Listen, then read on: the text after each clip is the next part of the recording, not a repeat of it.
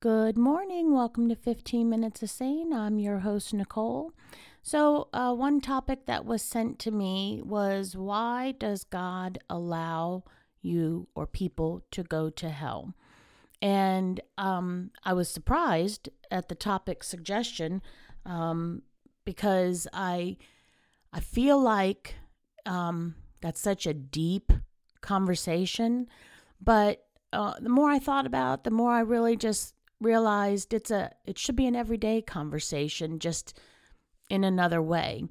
You know, we are born sinners, and that's what the Bible teaches us. So we are already, without any interference from anybody, heading there. We're already heading to hell. But because of God, we don't have to go there. We can accept Him in our life. We can be saved. We can go to heaven. The Bible says only through Him can you get there. So when people end up feeling like they're destined for hell, or that someone is destined for hell, that tells me that no one spoke the truth to you. No one was the light for you. No one shared the good news with you. No one, showed you the way. And so as Christians, and I realize not all my listeners may be Christian, but as Christians, if you're walking the faith, we owe it to everybody we encounter who seems like they need more information to make an informed choice for their life, to show them the way. Jesus asked us to be His hands and feet. We are supposed to be the church, but that doesn't mean only on Sundays when you're physically in the building or while you're watching it online or on the TV. That means in all of your interactions, every time you leave the house, even in your home with your family. But, when you are out at work, at the gym, at the grocery store, going to the mall, at the movies, whatever it is, Jesus asks us to be the church. You never know when you might have the chance to share the good news, share the word, share Jesus with somebody, and then their trajectory of life is therefore altered. They're no longer going to hell, but we all were born heading there. But it's only through the good news, the faith, the accepting Jesus Christ as your Savior, that you can turn your life around and no longer head to hell.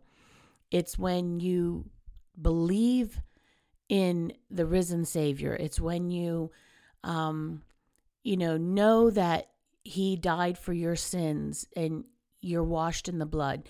Then you may now go to heaven. You no longer are heading to hell.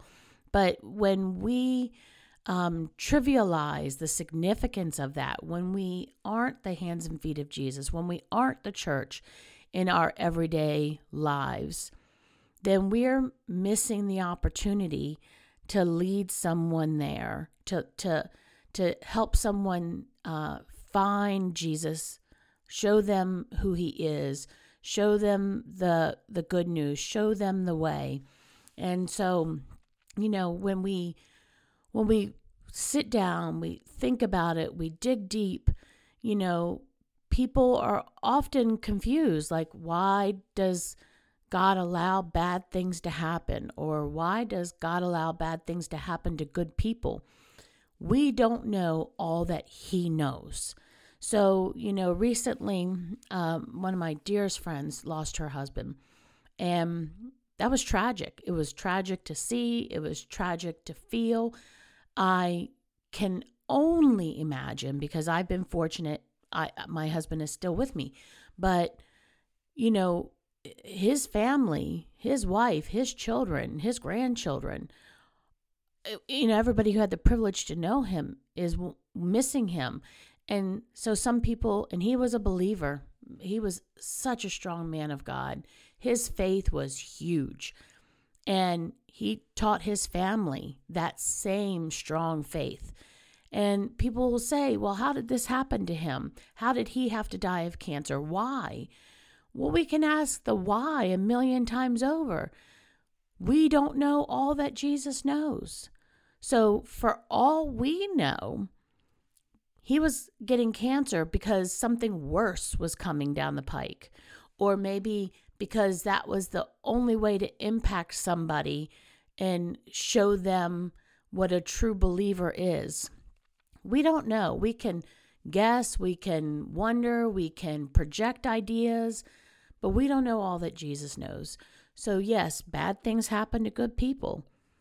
It's fair because it happens to everybody. Everybody has something bad happen to them. But because he was a believer, because he was saved and born again, because he was washed in the blood, because he was the hands and feet of Jesus, because he accepted Jesus died for his sins, we know that he now has a healthy body, is dancing in heaven, streets of gold, and no longer has a care in the world. That was the happiest homecoming for him. So he did get a reward for all of his torture that he went through with his cancer. And nobody would begrudge him that reward, even though we're all missing him, nobody more than his immediate family. But, bad things happen to good people. Bad things happen to believers. And why disease happens, why famine happens, why floods happen, why tornadoes happen.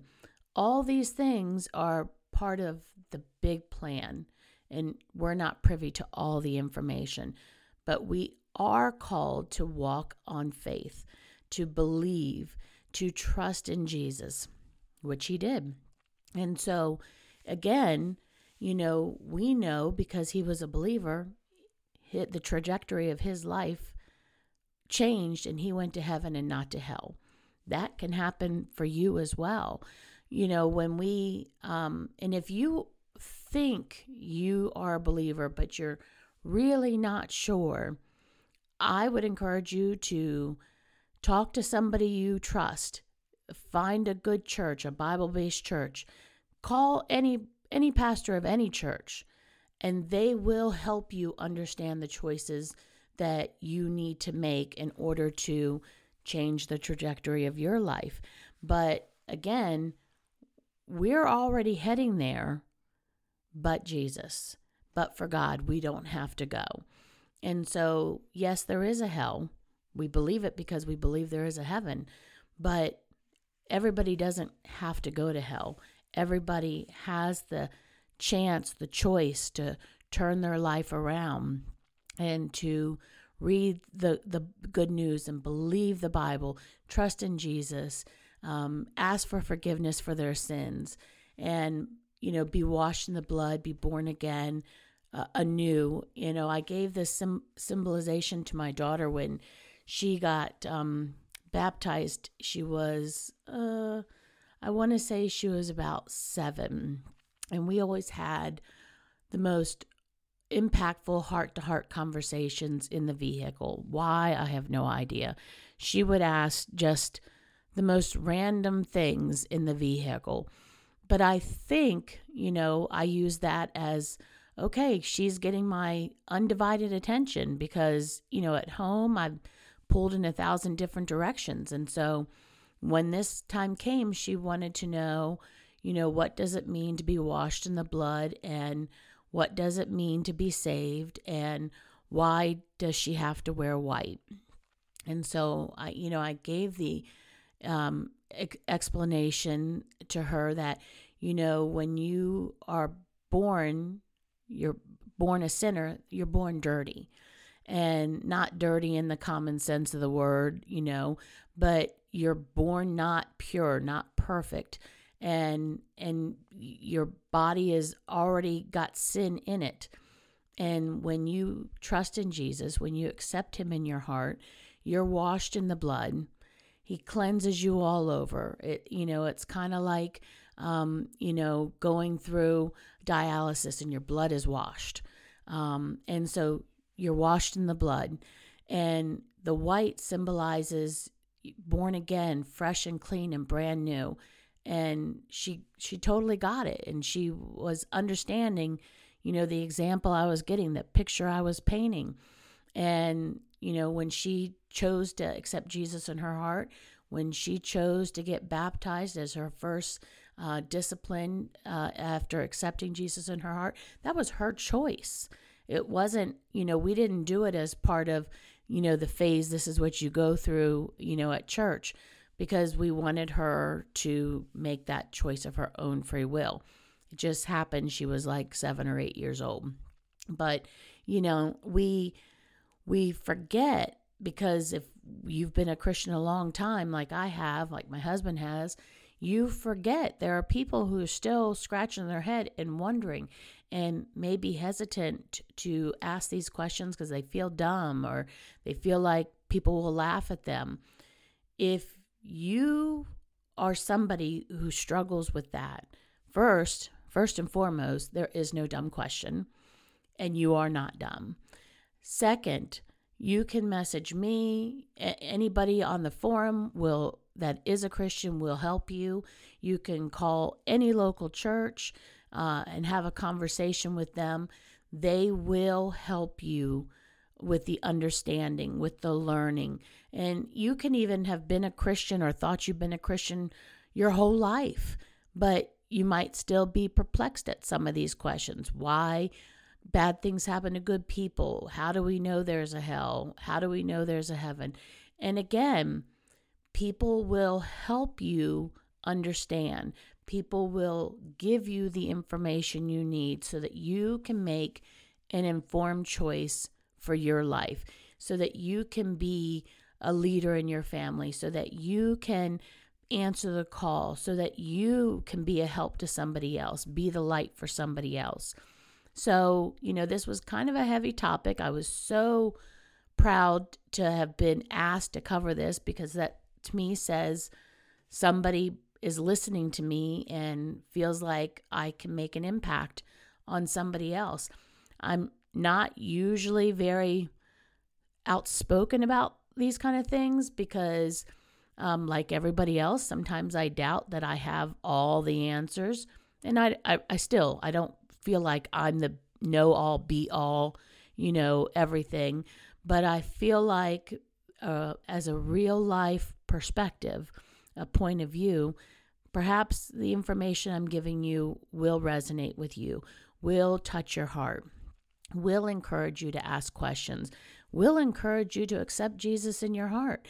So, join in on the Facebook conversation. I expect that there's going to be quite a bit of conversation from regular listeners, hopefully some new listeners. Pass this on to your friends and family, because ultimately I would like to see everybody in heaven with me. Whatever your biblical truth is, if you're living it, you're practicing it, meaning, Catholics have different disciplines, Methodists have different disciplines, non-denominational have different things. Whatever is the truth for you, as long as it's biblical and Bible-based, rooted in Jesus being the Savior and having faith in Him, being washed in the blood, being born again, saved, then there's room for everybody. There's room for everybody in heaven, and I want to see everybody there. I want us all to be healthy body, dancing in streets of gold, living our best life in heaven, in eternity, with that peace. But there's only one way to get there. So I would like you to join in the conversation, ask all the questions you have. If I don't have the answer, I will get the answer, and we'll have an online discussion about it. Hit us up on Facebook at 15 Minutes of Sane. If you have a topic you'd like covered, no matter what it is, shoot it to me at 15minutesofsane.net or on Facebook at 15 Minutes of Sane. Make today so awesome that tomorrow gets jealous. Have a good one, everybody.